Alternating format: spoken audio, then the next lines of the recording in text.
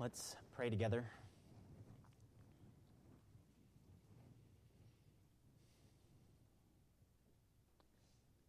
Father, as we come before you this morning and we have just sang these words, indeed we come and we pray that we would come with all of our heart, that we would exalt you, we would exalt Christ with all of our heart. That right now as we turn to your word and we seek to hear from you, may that be us. May our heart be yours. May Christ be ours in full. Help us, Lord, as we come, that we would recognize that you are God and you are holy and you are good and you are exalted. And we, as those who, if we know Christ, your Spirit is within us. And we, as God's temple with your Spirit in us, help us to exalt you, help us to worship you, help us to live for you in the world. Help us to be about your kingdom, and about your glory, and about our Lord and Savior, Jesus Christ. May you help us as we know that we alone here at Haven are not the only believers in the world. There are many, many saints stretched throughout America and throughout the nations. And so may they also live as those with the Spirit of God in them, and may they live and exalt you and worship you among the nations. May you be with our fellow brothers and sisters in Christ in Ukraine, in Russia, in North Korea, in Afghanistan, and throughout the world and here in America. May we be about you. Even as so many temptations surround us and the world entices us, may we not be about those things, but may we be about Christ. Amen. So help us to see that the wisdom of the world is folly. May we look to him who is truly King, our King, Jesus Christ. And so be with us as we turn to your word this morning, that we would see just that. In Jesus' name, amen. If you would, go ahead and turn in your Bibles to the book of Esther. We'll be in Esther chapter 1, verses 10 through 22, this Lord's Day. So there are times in our lives when we look back over our lives and we find some interesting things. Perhaps seeing how things came together and even how it came together in ways that really maybe we did not anticipate. You know, maybe a decision that you made, you know, a turn that you took, you know, a call that you did or didn't make. And how, with us not even knowing it, and how much more significant those things were than we thought at the time. You know, how they really even perhaps changed the trajectory of not just like an hour or, you know, a week or a month or even a year of our lives, but have changed our lives and even made us into the people that we are today. You know, as I do this, and maybe you do too, every so often you look back over your life and you see things like that. And I know as I do, I just kind of stand back and I wonder at all these things and even rejoice and praise God for his hand and his mercies that maybe I didn't see at the time, but now I see his hand all over the place. You know, I think of how I met Megan. You know, I took time in college, and Megan did not take time in college. I mean, she went to college, but she took an abundance of classes, and she went through college very quickly and did well. Now, if I had went the normal pace, and did all my classes and even more than enough classes like Megan did, I might have missed her altogether. Like we may never have met at all. Decisions, right? I don't know, God maybe sometime later would have introduced me to Megan, but just to say that if that had happened, there may have been no Megan in my life. Like right now. These children, our 5 children, none of those. Right now, today. Who knows? I might not even be here right now. And so who knows how differently things would have been. And so like I said, how interesting it is as we look back over our lives and see how all of these things came together, that you are where you are right now, today, in Huntsville, Alabama, or Madison, Alabama. What we see from Esther, and really throughout our whole Bibles, is that whether we know it or not, or even recognize it or not, God, He is accomplishing His purposes in our lives, and not for our glory, but for His glory. Amen. The book of Esther is putting the spotlight on God's sovereignty over life, even in those seemingly inconsequential things that we may take for granted. Like not going very quickly through college or not. It may seem inconsequential or even coincidental, yet God is sovereignly at work, bringing about His purposes in your life, in my life, and throughout the world for His glory. And we certainly see that and find that in this book, in Esther, and in our verses this morning. And so let's look here then at these next verses in this book, beginning with chapter 1, verse 10. May the Spirit help us see and understand His word. May He illuminate His word for us this morning.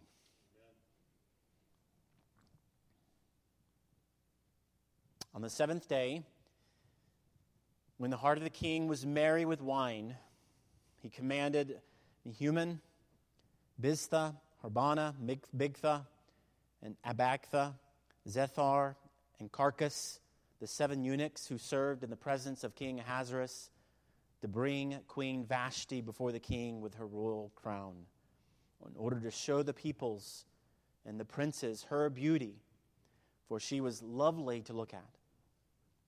But Queen Vashti refused to come at the king's command delivered by the eunuchs.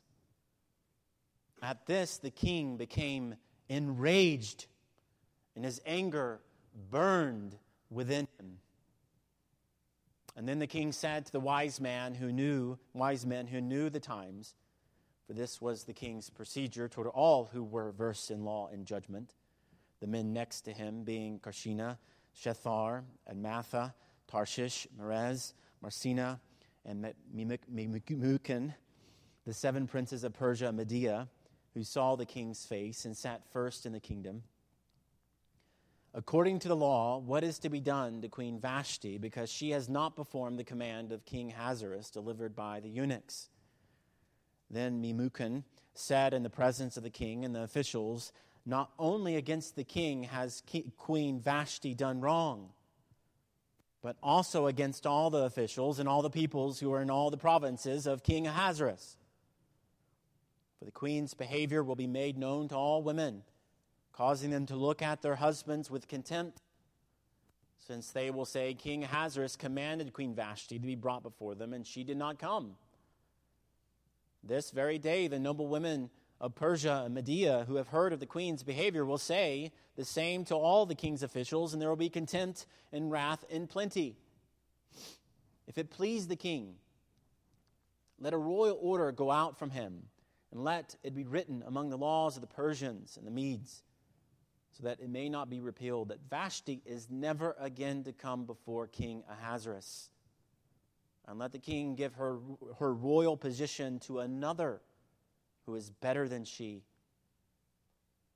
And so when the decree made by the king is proclaimed throughout all his kingdom, for it is vast, all women will give honor to their husbands, high and low alike.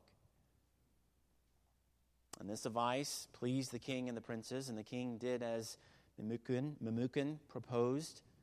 He sent letters to all the royal provinces, to every province in its own script, and to every people in its own language, that every man be master in his own household and speak according to the language of his people. Amen. Now these verses, they come as a bit of a surprise and a real contrast to how this book began.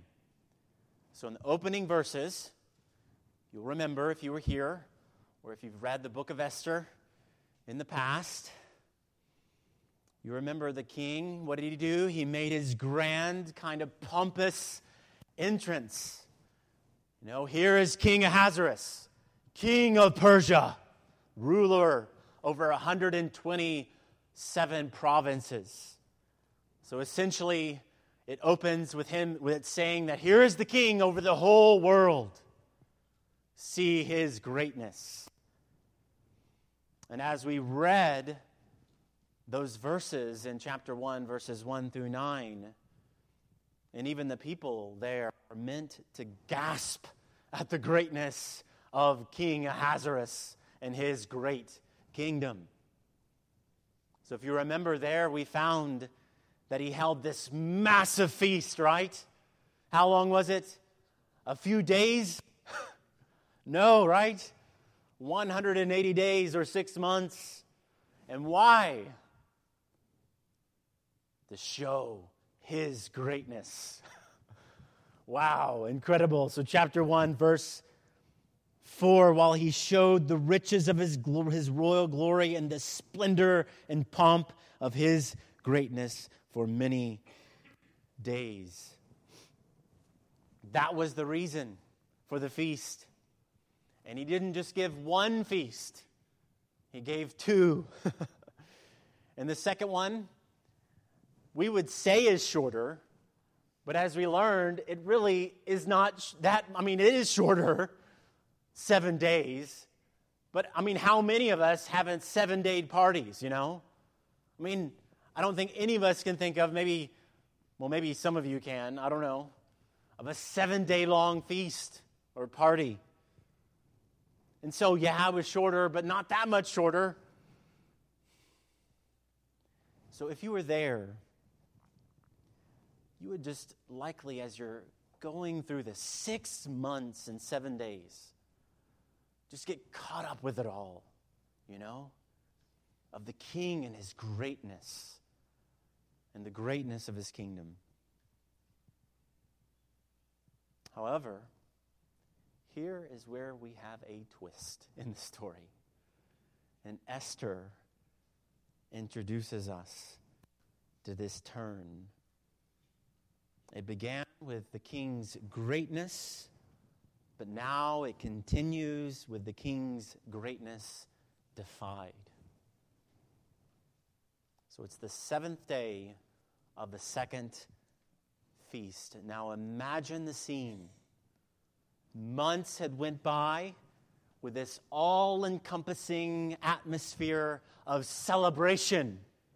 Day after day, you're there, people celebrating, drinking, and revering the king.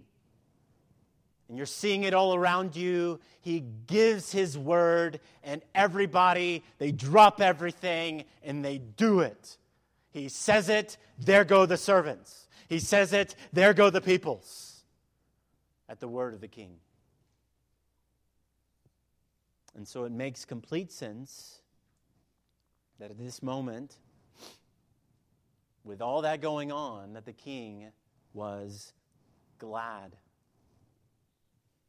So we're told in verse 10, the king was merry with wine, which means, yes, that he was in a pleasant mood, but he was also very likely a good deal inebriated. Maybe not totally drunk, out of his mind. But the point is that his judgment at this moment likely was not at its best. And so during this time, in this moment, this great king, he commands his 7 eunuchs to tell the queen to come. So on this last day of the feast, perhaps as a way to kind of top it off, all this greatness going about, and he probably thought to himself, man, look at all these people here, everyone is here honoring me. This is great. And really, he would only be saying that to himself, right? He would go like, isn't that right? They would probably say yes, but they're kind of thinking, well, yeah, but it's kind of much, don't you think? But he's seeing all this, thinking that, and now he's perhaps thinking to himself, well, why don't I up the ante, Why don't I go even higher and make it even greater? You know what I'll do? I'll tell my queen to come. And she can come and display her great beauty, and the people will only want to honor me more. They will see how great I am, and how even the queen, my own queen, she stops everything, and she comes at my bidding. It'll be marvelous. Hey, where are the 7 eunuchs? Come over here. I have something to tell you. I have a command for you to give. However, this is just where the twist comes in, doesn't it? He has another thing coming. And we see that here, we see that the king, he was glad, but he's glad no more. Why? Queen Vashti tells him one word: no. Oh boy. Now, as we come to the Bible, and even the book of Esther, we may not often think of the Bible when we think of humor. But Esther is certainly giving us some humor here. And it won't be the last time we'll find humor in the book of Esther. And so Esther is making this humorous kind of contrast.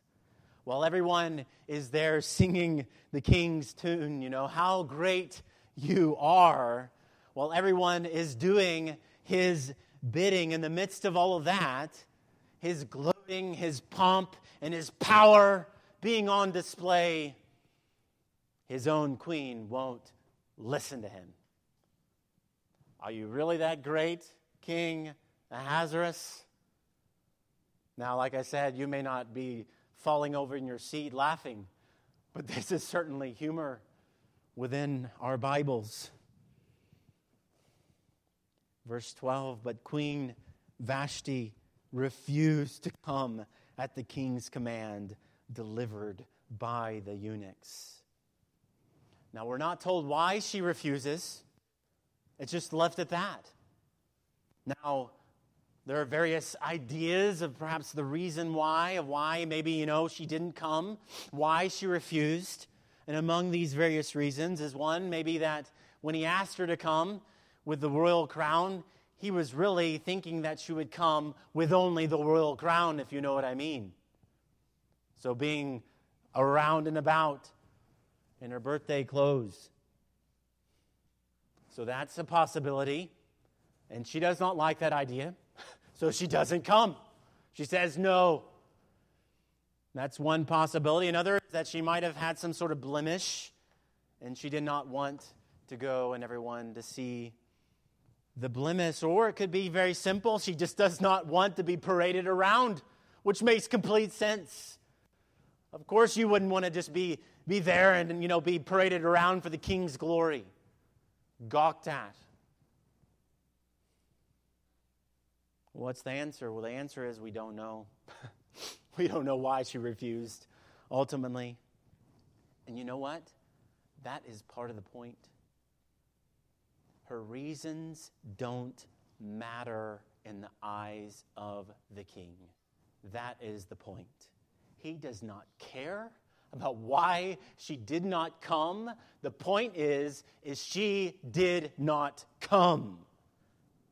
And so, the king, who is great in his own eyes, has a problem with that because he is great in his own eyes. And so his response then is not at all surprising, is it? At this, verse 12, the king became enraged, and his anger burned within him.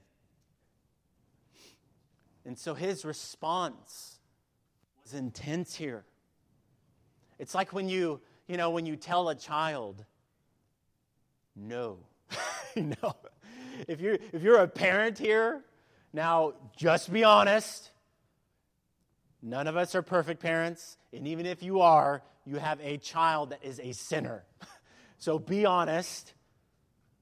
As parents, we so often know what happens next, right? No. What happens? Right? I mean, they cry, they fall down on the ground, they stomp, and a big old fit. It's usually right in the middle of everything, right? Right in the grocery store. Like, it's not my kid. It just totally, that's what they do. A big fit. Now, in children, it is certainly sad, and it's certainly a bit overwhelming to us, but in a king, when a king does this, it's not just sad, it is absolutely dangerous. Proverbs 20, verse 2, it says, "The terror of a king is like the growling of a lion. Whoever provokes him to anger forfeits his life." Whether or not the king is right or wrong, whether he is good or he is wicked, that is true. Countries are shaken, wars arise, and people die because the king is angry. Now I know you're not a king here, and maybe, hopefully you don't think you're a king here. And we aren't kings, but really,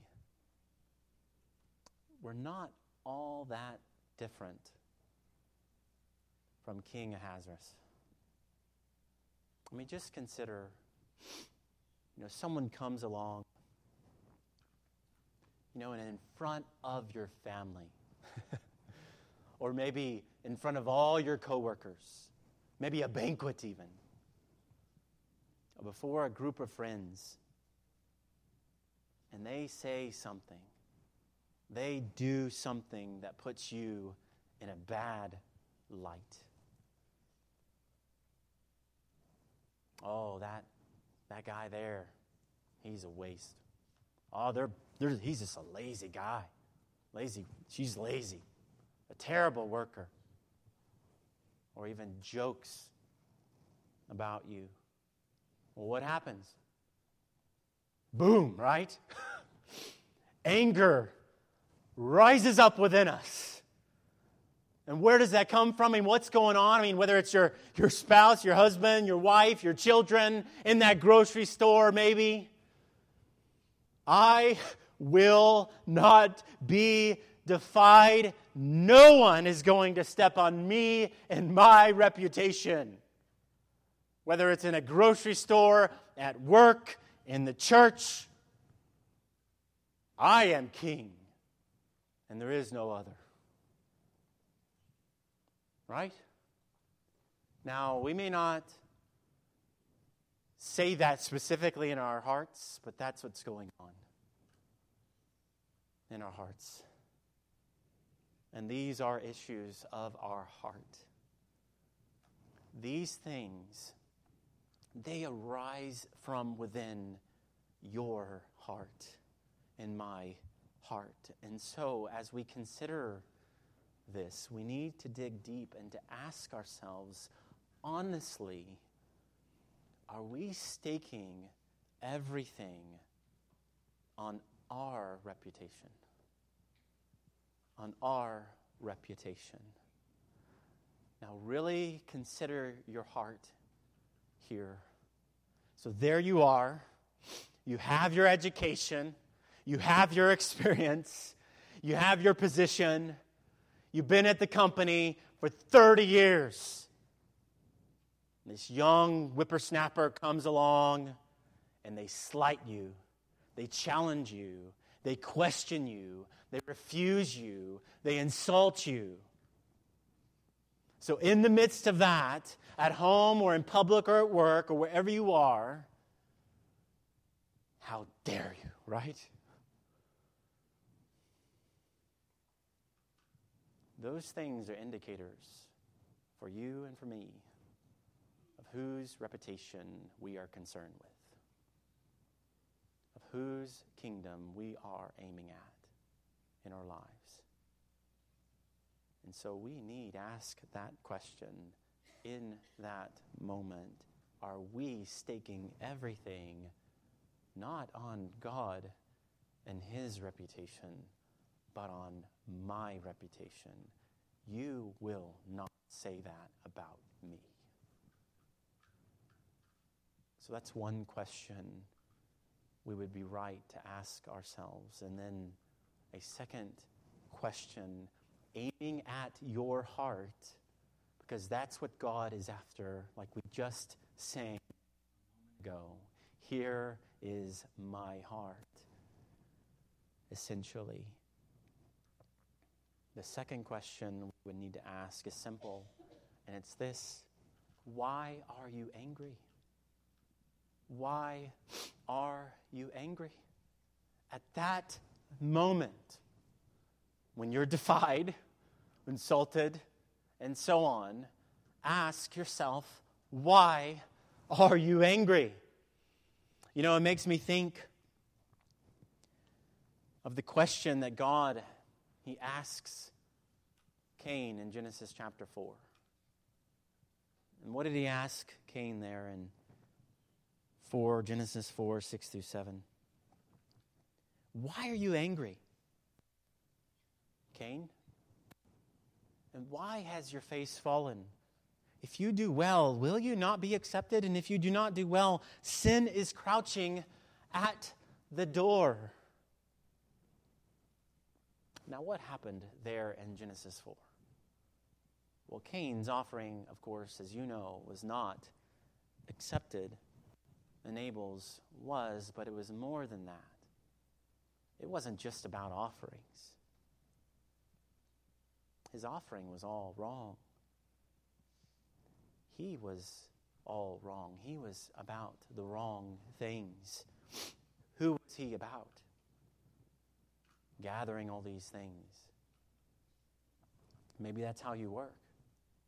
Maybe you're working right now thinking, oh, well, my boss, when they know what I did, man, they're gonna say, good job. And that's what I'm working for, you know? Oh, when the leaders at Haven Baptist Church, when Pastor Andrew sees what I do, he'll say, good job. That's what I'm after, you know? That's why I serve, you know, in the children's ministry or whatever I do. That's why I'm serving. And so somebody will recognize how great I am. And so you see that Cain, he was about the wrong things, not about God. And Abel was about God and pleasing Him. Here is my offering to glorify you, O God. And there it is that we find the rub and that we find our answer, don't we? Are we really angry because someone has defied God? Or are we angry because they have defied us? We don't like what someone said or did to us. As we consider anger and how dangerous it is, we need to consider how slippery it is and how often it is anything but righteous. I mean, in that moment, and I know every one of you could say that you know this by experience, nearly always, anger always seems justified at that moment, right? Right? I mean, there you are. And you're there and you're saying, show them how wrong they were to cross you. Show them the gravity of their actions. Do they know who they are dealing with here? And we feel right to show them that they are wrong. Am I right? Is that not the way we feel? And then we come back afterwards and like, oh my,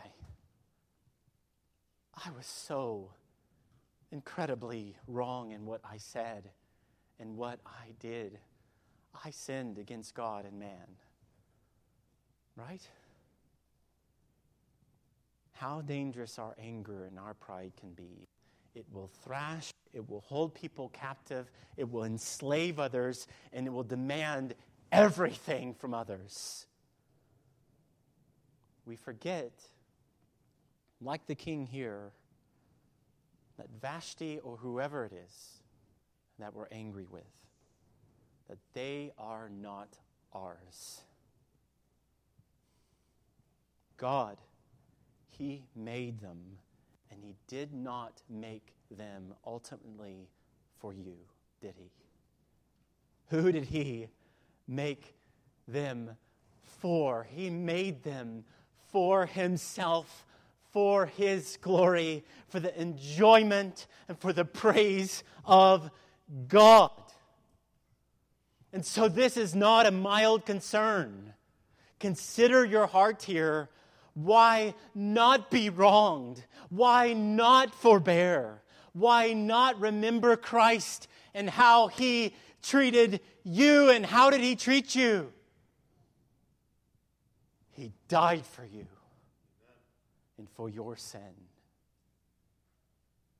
though you never deserved it. Let all bitterness and wrath and anger and clamor and slander be put away from you, along with all malice. Be kind to one another, tender-hearted, forgiving one another, as God in Christ forgave you. That is where our hearts are to be. When that anger rises up within your heart, when you are recognizing that you are about your reputation instead of God's reputation, you need to remember Jesus Christ and Him crucified, and that He paid the penalty for your sin and how He treated you, and then you go and treat others likewise by the power of the Spirit of God. And that is how we are to be. And so then, from the king's intense anger here, we see the result of his anger. And so after his greatness was defied, we see the king's greatness defended. So he will not stand for this. He must defend his honor, his reputation, and his pride. And so we meet then the king's wise men. Now see what the king doesn't do here. What does he not do? The king doesn't go to talk to his queen, does he? Oh no, that would be too much, Work it out in private and all, Maybe that's a good idea. Maybe I can, work through this and we can walk through this and everything will be worked out. But no, he doesn't do that. I mean, he goes to his political advisors over the kingdom about what to do about her. And so just see these things. That's not how to handle this. And yet he does. And one of his wise men, Memucan, he speaks up. And he takes the king's concern and he heightens it.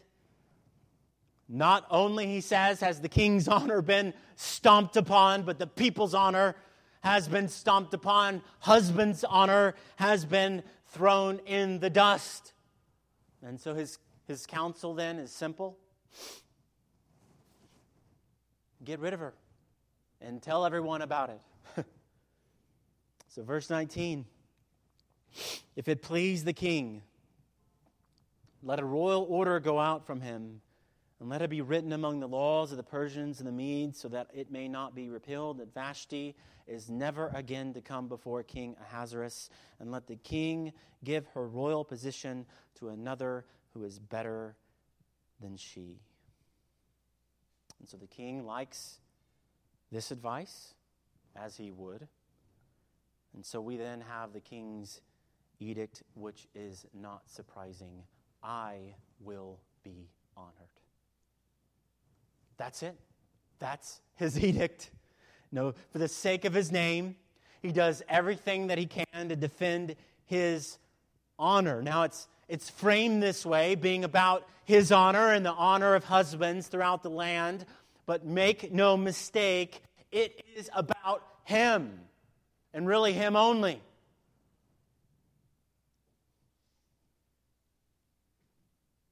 And so this family squabble would become a kingdom-wide concern, and he even has it written in the people's own language. Just incredible. This little thing has become a kingdom-wide thing. One commentator says of all this, Xerxes or Ahasuerus, as we quickly learn, is weak-willed, fickle, and self-centered. He and his advisors are a twittery, silly-headed, cowardly lot who need to hide behind a law to reinforce their status in their homes. Right. So much for all the Esther movies we've seen, right, of King Ahasuerus. All the love story that we have there, and how King Ahasuerus, he really wasn't that great of a guy. So even more than all that, by doing this, he's making sure that everyone in the kingdom now knows that this happened. Now, they may not have known that the queen did this, but now everybody knows this, and now not only know it, but they know it in their own language. So everywhere. You see the humor here? He's like not getting it. Like you didn't want it to be a big deal. Now it is a massive big deal, like for everybody. So in view of all these things, and the king and all these things, what then should we think? What should we think about all of this? Well, first, grieve over this. Grieve over this. Grieve because it's evil, what he's doing. It's wicked. It's extreme. To defend his pride, the king gladly lays low his queen. He humiliates her. He disdains her. And he disgraces her, all for the sake of his pride. And we would be right to ask, is this how we are to treat people made in the image of God? Whether you're a king or not. This is a display of our fallenness. And note what I said there. I didn't say his fallenness. I said our fallenness. This should humble us. Lord, I am this way. Lord, we are this way. We so often demean one another, we tear one another apart, we hurt one another, we slander one another, we defend ourselves, all the while forgetting these are all people that God has made. And we do that at work, we do that with our husband or wife, we do that with our children, we do that in the church. So this should prick our hearts. Oh Lord, forgive me for treating people like this. We also need to see and say clearly that this is not how a husband should treat his wife. This is not how a husband should treat his wife across the board. We're glimpsing Adam again here. I don't know if you saw that. So remember Genesis 3? As God, he goes to Adam after he sinned. And what does Adam do? He throws his wife immediately under the bus, right? Yeah. Oh, no. It wasn't me. Go get her, God. Curse her. Let her be undone. Don't blame me. I'm just a bystander, Don't hold me accountable. It was her.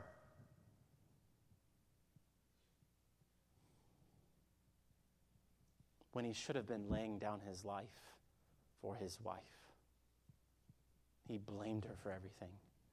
When he should have killed that serpent right then and there, even if it killed him. He should have done it.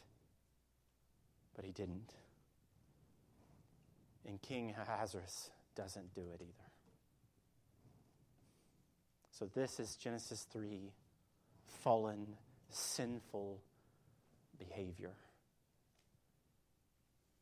And as we see all this, and you hear all these things, lest we miss the big picture here, we need to see also and say that this is about what God is doing. That's incredible. This is about what God is doing. All of this is. That's the point in having this in our Bibles. It's setting up what happens next in the book of Esther. All of these things are not outside of God's view. In his sovereignty, without conflict, and man's responsibility without conflict, God is providentially working to bring about his plans for his glory here. God knows what lies ahead. He knows what King Ahasuerus is doing. He knows about the wise men. He knows about their counsel.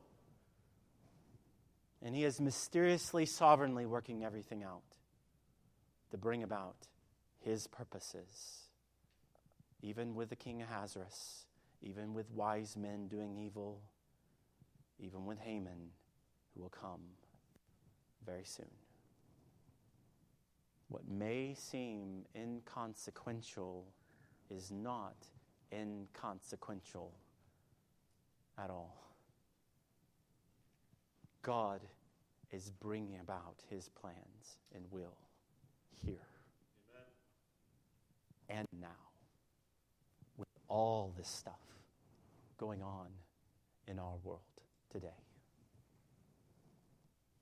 And this points away then from this king, doesn't it? It points us away from King Ahasuerus. And this points to the king who is worthy. The king who is worthy of all praise, glory, and adoration, yet came to serve and to save us. Amen. That king, Jesus, made everything. He reigns and rules over everything. He is worthy of all glory, praise and exaltation. Yet, what did he do for sinful, fallen people like you and me? He came and he took off his robes and he served, even washing our feet. Amen. And he would come and lay down his life and die for his bride. So you want to know what you should look like? It's not King Ahasuerus. It is Jesus, humble, gentle, lowly, sacrificial. Husbands, how should you treat your bride? Ephesians 5:25. Husbands, love your wives as Christ loved the church and gave himself up for her, that he might sanctify her, having cleansed her by the washing of water with the word, so that he might present the church to himself in splendor, without spot or wrinkle or any such thing, that she might be holy and without blemish. In the same way, husbands should love their wives as their own bodies. He who loves his wife loves himself. Amen. Is that what you're doing, husband? This is what we are to look like. Not King Ahasuerus. You are to go and lay down your life for your bride. That's what it looks like in your marriage. That's what it looks like to serve and love and lead your family, to walk in the way of Christ. Our King is the kind that shows mercy to sinners, and he humbles the proud. He is our example. He is the one who is worthy of glory, honor, and power. He came to save and to serve. He is the same yesterday, today, and forever. He's no fickle, cowardly king. He is our King. Our King humbled himself. He died. He was buried. He rose again. He gave himself for us. So we are to be like him. We are to love like him. We are to lay down our lives like him. And so may we. May you. May we worship, trust in, and be like our King. And so as we see all these things, ask yourself, whose kingdom are you living for? Whose reputation are you defending? Whose reputation are you protecting and lifting up? How might you and I not be like King Ahasuerus or be like our sinful self, but be like our King, Jesus Christ?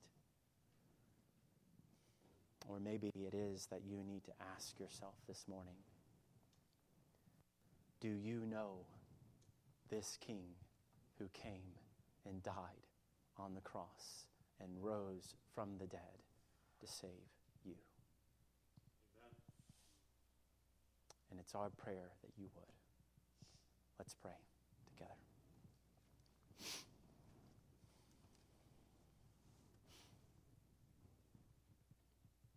O Lord, you are King. May you be our King this morning. If there is anyone here who does not know Christ, they would see that though you are great and infinitely transcendent, you condescended and became immanent for us.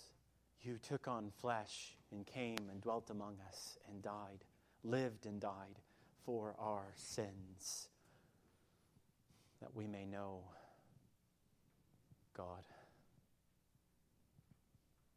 And so if there's any here who do not know you this morning, we pray that they would confess, believe, and repent and look to Christ the King.